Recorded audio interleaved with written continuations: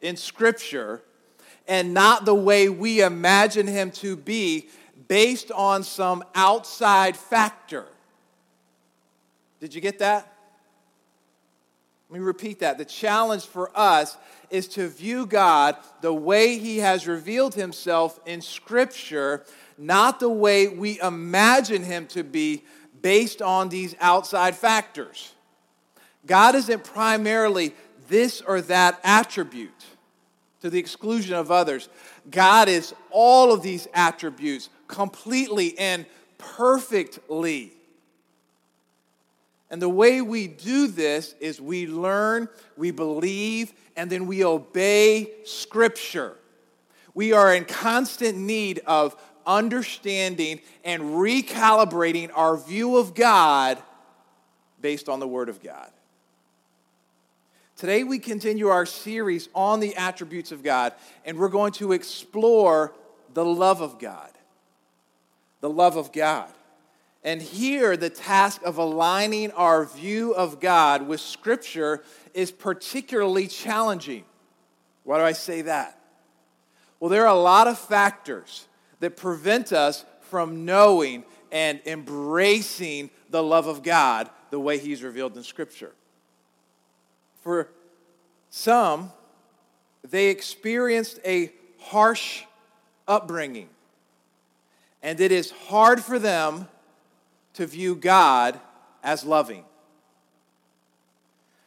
For others, their life experiences, maybe shooting beyond childhood, sicknesses, financial problems, marital strife, have been very hard, and it predisposes them to think that God is distant.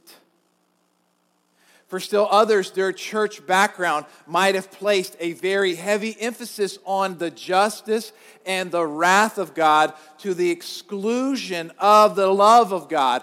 And so the idea of God being loving sounds foreign to them.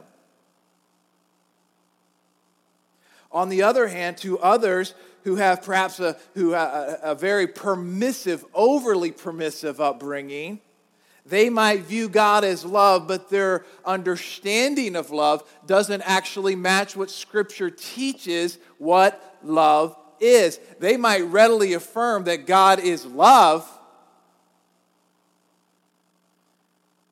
but what they mean by that is something vastly different in Scripture. To put it simply, their view of God is not so much our Father in heaven, but our grandfather in heaven who lives to spoil us. And yes, that's what grandparents live to do. My dad is coming in a week or so, and I'm going to see a man that I do not recognize. He is different as my dad than he is to my grandkid or his grandkids. Just a different guy. So we have our work cut out for us, don't we? To dig down into what is the love of God. Because we have a lot of things that are pulling us in different directions, and we need to know, what does God's Word actually say about the love of God? But friends, trust me, it is worth it. Our efforts are not in vain. You will truly be blessed if you understand what we're talking about when we speak of the love of God. And as we see what Scripture says, I think you'll be enthralled by this glorious attribute. So as we kind of get started here, just wanted to give a quick overview about the love of God. I think we need to begin with just the simple idea that God is inherently loving. 1 John 4:8 says it succinctly, God is love. God is love. God is certainly more than love. He's other attributes, but he's no less. And his loving character is essential to knowing who he is. And he is the source of love. He is the standard of love. So whatever you think about when you hear the word love, friends, we need to always square it with what we know of God and his love. Amen? Now, going a little bit further, what do we mean when we say, okay, God is love? What does that actually mean? I like what theologian Wayne Grudem says. He says that God's love means that, quote, God eternally gives of himself to others. He eternally gives of himself to others. So you see this idea of self-giving that will come out a little bit later. But I want you to see for a moment that when we talk about the love of God, there's this notion of self-giving to others. You see it in the Trinity to start with, how God displays this perfect love within the persons of the Trinity. You see this in Mark chapter 1, verses 10 to 11. Jesus' baptism, the Father says, "You are my beloved Son. With you I am well pleased." Likewise, in John 14, 30 to 31, Jesus says, "I do as the Father has commanded me, so that the world may know that I love the Father." And it's safe to assume the same relationship exists with the Holy Spirit. Their love is fully satisfying. God did not create humans because somehow he was lacking in love. In his book about God's attributes, Mark Jones says, if there were no world and no universe, the persons of the Trinity would still have an infinite, blessed, unchangeable, eternal, powerful love between them, an inward love. This love satisfies them because it is a perfect love. It cannot be increased or decreased in any way. So there's this perfect love within the persons of the Trinity. But yet God also decided to show his love to creation. And in Scripture, the chief focus upon God's outward love to his creation is on his people. Yes, God loves the created world. Yes, God loves all of humanity. There's other scriptures we could look at. But what you primarily see is God's richness of his love toward his people. We see that his love is abundant. His love is abundant. Friend, you can't even fathom its depth and its riches. You know, with all of these attributes, God is infinite. He's infinitely powerful, merciful, and so forth. All of these, he is infinitely loving. Pastor Rick Warren says, God's love is like an ocean. You can see its beginning, but not its end. God's love is abundant. It's also fervent. His love is strong. It's not half-hearted.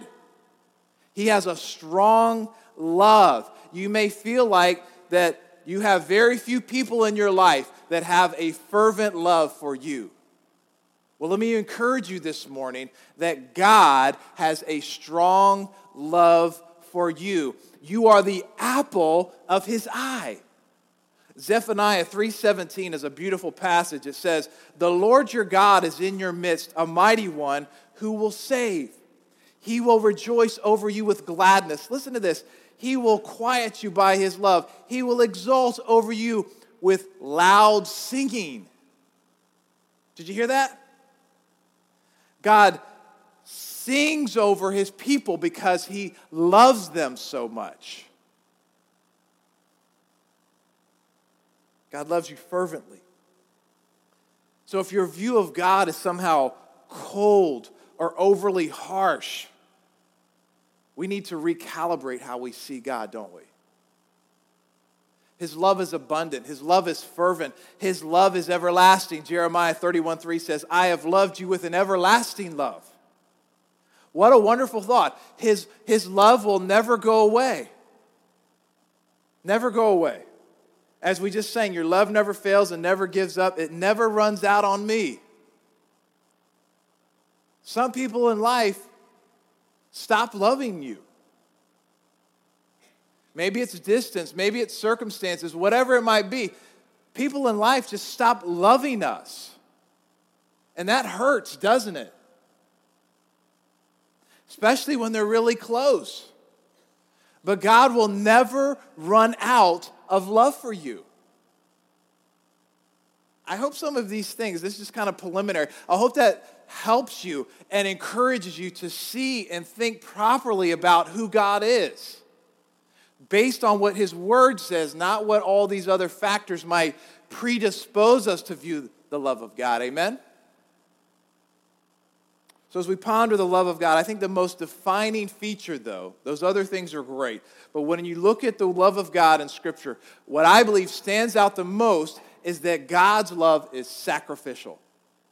His love is sacrificial. This is emphasized the most in Scripture.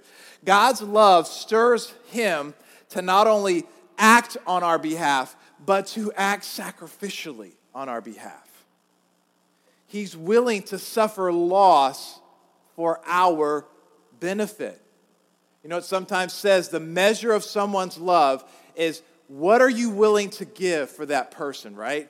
What are you willing to sacrifice? Well, this is the heart of God, because the greatest act of service, the greatest act of love was the redemptive mission of the Father sending the Son to this planet to redeem people.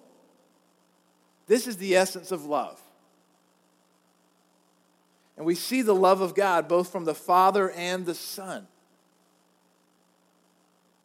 Let me start with the Son. He left behind the glories of heaven, his own majesty, while still fully God, takes on humanity, lives a very humble life for 30 years, then begins his ministry. And usually wherever he went, he faced crowds of religious leaders that opposed what he said, or encountered crowds who misunderstood what he was about. Even his own disciples really didn't have much of a clue as to his identity until the end. This is what Jesus constantly endured, but Jesus knew that that was really just nothing, because his mission was ultimately going to take him to the cross, which he would do for others. John 15:13, Jesus says, "Greater love has no one than this, that someone lay down his life for his friends." So Jesus was willing to go to the cross and die this agonizing death and to endure the wrath of God for our sins. 1 John 4:10 says, "And this is love, not that we have loved God, but that he loved us and sent his Son to be the propitiation for our sins." There's a big word we just talked about there. Propitiation. It literally means an atoning sacrifice that takes away someone's wrath. So Jesus' death was an atoning sacrifice that took away the wrath of God on our behalf. In other words, what I should have suffered in hell, Jesus suffered on the cross. And he did that for multiplied millions of people in that limited span of time. The love of the Son, the sacrificial love of the Son, is staggering. Now, when we discuss the cross, we often overlook the sacrificial love of the Father, but we shouldn't. 1 John 4:9 says, and this is love of God was made manifest among us, that God sent his only Son into the world so that we might live through him. So the Father displayed his sacrificial love by sending his Son into this world to redeem it. He did this despite knowing that the world would rebel against his Son and ultimately cry out for his own crucifixion. There's a beautiful song called "How Deep the Father's Love for Us," and it puts it well. It says, "How deep the Father's love for us, how vast beyond all measure, that he should give his only Son to make a wretch a treasure. How great the pain of searing loss, the Father turns his face away, as wounds which mar the chosen one bring many sons to glory." There was a movie that came out a number of years ago. It's a short little fictional movie. It's called The Bridge, or sometimes called The Most. But it depicts a father, and it sort of just gives you a glimpse of what might have taken place within the persons of the Trinity. But it depicts a father who was a drawbridge operator, and he had a young son. One day, the son was allowed to come and join him at work. And while his father was working, the son sees a train coming unexpectedly, right? And so he runs down into where the control levers are, and he's trying to pull this. Well, he got stuck down in there. Meanwhile, the father sees the train coming. He sees what is now taking place. He sees that there is now no time to go and pull his son out. He has a choice. He can lower the drawbridge and crush his son, thereby saving the hundreds of people who are on the train, most of them who have absolutely no idea what is taking place, or he could just go rescue his son. So the father has this choice, and he decides to go ahead and crush his son so that the people can survive on the train. And the movie just conveys in a little bit of a small glimpse of what God might have gone through with this. Because it's so gripping to think of what that human father had to go through. Can you imagine what the father went through? Because it was so far exceeding what this fictional story is about. Because the father and the son enjoyed this perfect bond of fellowship. The love they shared far exceeds any human earthly father and son. Moreover, the choice that he made wasn't a split-second choice that somehow he had to make. This was something that he freely chose to do on our behalf. The Father knowingly sent his Son to suffer an agonizing death and to endure spiritual torment as our sin substitute. It was an incredible sacrifice by the Father to send his Son. Mark Jones writes, God would never have put his son through such torment and suffering unless he wished to display the greatness of his love toward his people. So both the Father and the Son possess such a deep sacrificial love. And the cross, friend, is the greatest display of the love of God for humanity. Romans 5:8 says, God shows his love for us, and that while we were still sinners, Christ died for us. This is amazing to me. And I hope you think about that. Because it made me think just this week, looking back before I became a Christian when I was at the age of 21, looking at my life, I was one of those passengers on the train, so to speak, right? That was me. God loved me when I did not love him. I prayed probably a handful of times in my whole life. God loved me. I used his name in vain a lot. He loved me. I disregarded his commands. He loved me. I never worshiped him. Never. He loved me. I mocked and made fun of people all the time. People made in his image. He loved me. That's the love of God, friends. That's the love of God. Sacrificial love of God. And here's something else. It didn't stop at the cross. It didn't stop at the cross. Now, God applies what Jesus accomplished to our lives. And he doesn't just do it to humanity in general, but he does it to each one of your lives. You as an individual matter to him, and he applies this love to you. You say, well, what are the benefits of God's sacrificial love? Let me mention 3.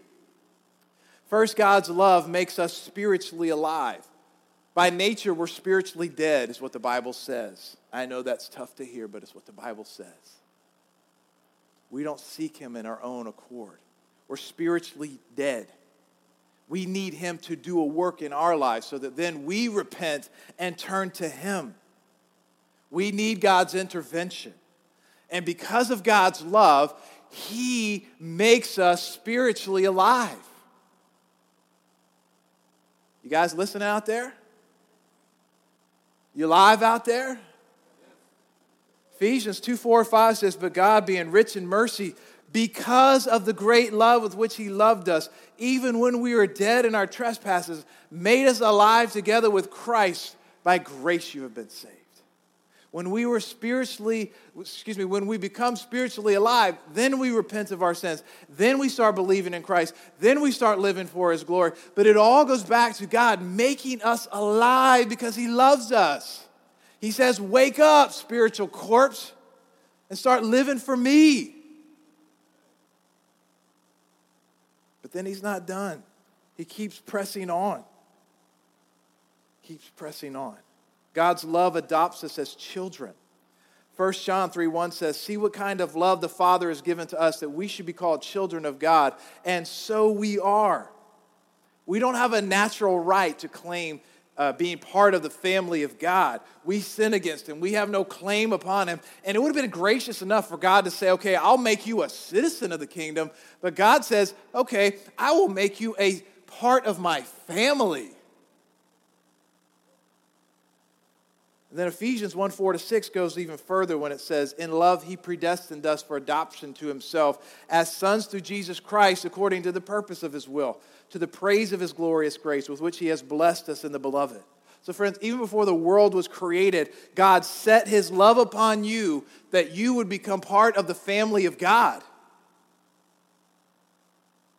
Third, God's love fills our hearts. Romans 5:5 says, God's love has been poured into our hearts through the Holy Spirit who's been given to us. Now, Paul's not referring here to the love that we have for God. He's saying that God poured His love into our hearts so that we would know that God loves us. And that word there, the Greek word's pretty interesting. One writer says that it suggests a free flow and a large quantity, right? In fact, an inundation. Picture in your mind a little kid pouring a glass of Kool-Aid into a glass. Is he going to fill it halfway? No, that thing's going to be full to the top, right, and probably spill over. God poured His love into us so that we know His love. And indeed, the same love between the Father and the Son is shared with us. John 17:16 says, I have made known to them your name, and I will continue to make it known. Listen to this, that the love with which you have loved me may be in them and I in them. God gives us the same love that is experienced within the persons of the Trinity. We are now part of that. That's just mind-boggling.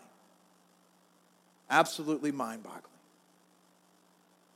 So how do we respond to the love of God? Well, to start, let me ask you this question. Have you ever experienced the love of God in your life? Have you ever become a Christian? Have you ever understood what this is all about and then embraced it in your own life? John 3:16 famously says, for God so loved the world that He gave His only Son, that whoever believes in Him should not perish. God so loved the world that He gave Jesus. You could replace the world with your own personal name. God so loved, fill in the blank. God so loved Brian that He gave Jesus so that I might know Him. Has that ever happened to you? Has it ever become personal? Have you ever filled in the blank and said, I've learned about this stuff before, but now I want it to be real. I want to know what the love of God is. Has that ever happened? Not just learning about it, learning about facts and learning things about the Bible, but have you ever learned the love of God? Because He wants you to, if you will simply turn from your sins, the things that hinder us, and turn to God and believe in Him, make Him the Lord of your life. It's a promise. What about once we've become a Christian? Well, with some of the attributes of God, we can't really grow in them, can we? We can't really imitate God, right? For example, God is omnipresent. We're not really going to grow in that attribute unless you say, well, I want to eat a lot of Christmas cookies over the holidays or something, right? I mean, you're not going to grow in that attribute. It's supposed to be a joke. You're supposed to laugh. You're not going to grow in that. But with the love of God, we can grow. We can grow. The love of God is something that we can grow. And you might say, well, I'm already pretty much a loving person. Well, that's great. I think that's tremendous. But what God would have you to hear is that you can grow in that love. Paul writes to a loving church in 1 Thessalonians 4:9, but listen to what he says. He says, "Now concerning brotherly love, you have no need for anyone to write to you, for you yourselves have been taught by God to love one another. For that indeed is what you're doing to all the brothers throughout Macedonia." All right, you guys are doing great, but listen to what he says. "But we urge you, brothers, do this and more." So to start, we need to grow in our love for God. Jesus said this is the first great commandment, right? He says you shall love the Lord your God with all your heart, with all your soul, with all your mind. This is the first and great commandment. So we're to love God more than all else. But let me ask you, how is your love of God right now? Is it really deep and passionate? Or are you going through the motions? In his book called The Seeking Heart, Francois Filmelin says, to just read the Bible, attend church, and avoid big sins, is this passionate, wholehearted love for God? Is that where you're at right now? Do you really have a love for God? Has it waned? That's the constant temptation in the Christian life, for your love of God to wane over time as you go through trials and circumstances, to watch that once fervent love start dwindling down. Where are you at this morning? Do you need to rekindle it? I think the best way to rekindle it is to think about these things we're speaking about God, these attributes, and to go back to the cross and remind yourselves of the things we spoke of and the great sacrifice of Christ and the Father on your behalf, so that these things don't get numb and you hear about them and you glaze over. And then we can grow in our love for others. Matthew 22:39, Jesus says, this is the second great commandment.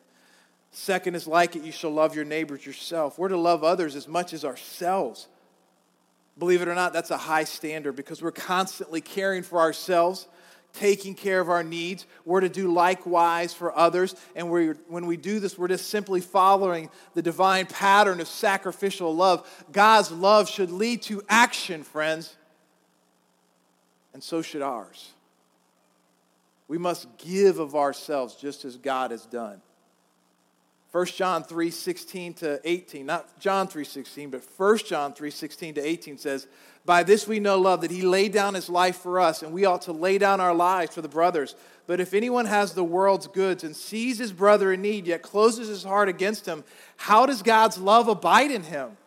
Little children, let us not love in word or talk, but in deed and truth. Friends, biblical love is not easy. It's costly. It should cost your time, your money, your resources. It may not require it may require us to allow our spouse and our friends and our neighbors and our coworkers to kind of have their way when it makes us uncomfortable sometimes because we want to go out of our way to be a blessing to them. We might need to ask ourselves, how much am I really preoccupied with myself? It's not wrong to be preoccupied and have your interests and your hobbies and so forth, but how much of your time is devoted to those things rather than other people? If all we ever do is spend our time and money that is extra, is that sacrifice?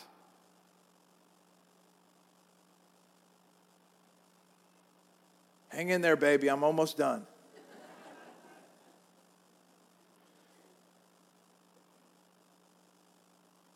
We're to sacrificially love others with our actions. And we're also to really love people with our own affection.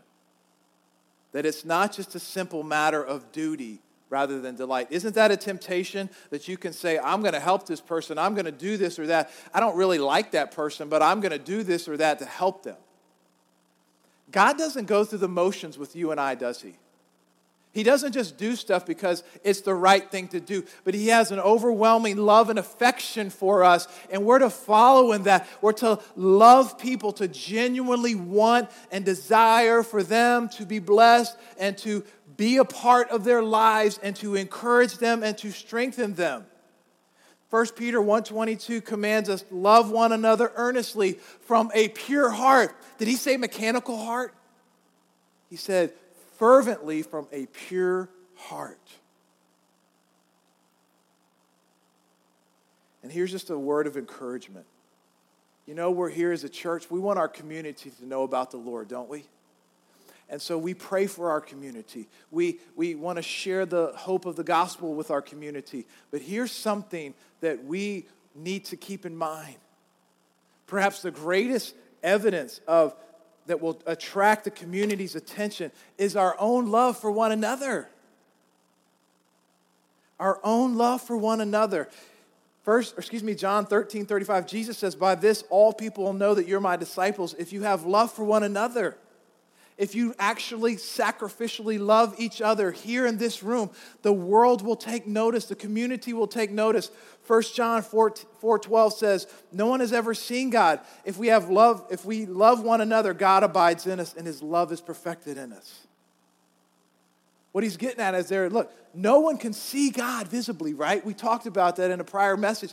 No one can actually see him, but if you and I will love each other the way we're supposed to, it will actually be the pretty close second there of a visible manifestation of who God is, so that people see it and they are drawn. It's almost as if they say, "I see God." Because of the way the way they love and treat each other.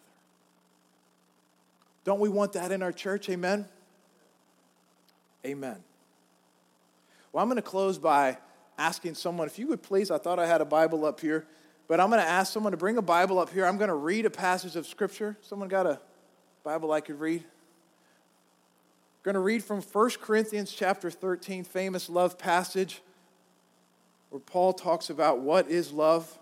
I'd like you to close your eyes and hear these words, and I would like you to apply them to yourself. Because Paul says very clearly what love is. And so in each of these cases, I would like for you to say, when he starts off, for example, when he says love is patient, to ask yourself, Brian, are you patient? Ask yourself to see where you stand with God and how God might put it on your heart to live out this way. So with every eye closed, if you would, just sit and listen to what Paul says here about what love is and apply this to your life. Love is patient and kind. Love does not envy or boast. It is not arrogant or rude. It does not insist on its own way. It is not irritable or resentful. It does not rejoice at wrongdoing, but rejoices with the truth. Love bears all things, believes all things, hopes all things, endures all things. Love never ends. Father, we thank you for these words here today. God, we pray that you would speak to each heart and mind, however your Holy Spirit sees fit, and applies it to each heart so that we will respond and we will know you further and deeper. I pray for someone here today who's never understood John 3:16 and the love that you have for them. Today they might fill in the blank and claim that promise for themselves. And Lord, for we as your people, we pray that we would live out this sacrificial love that you've called us to live. And Lord, I pray for each heart and mind. May your Spirit fill our hearts so that we know the love you have for us. We can grow through dark and cold times. Lord, we pray you would remind us that your love is abundant, it is fervent, and it is everlasting. As 2 Corinthians 5:14 says, Paul said he was controlled by the love of Christ. We pray that you would control us by your love. It's in Jesus' name we pray. All God's people said, amen. Amen.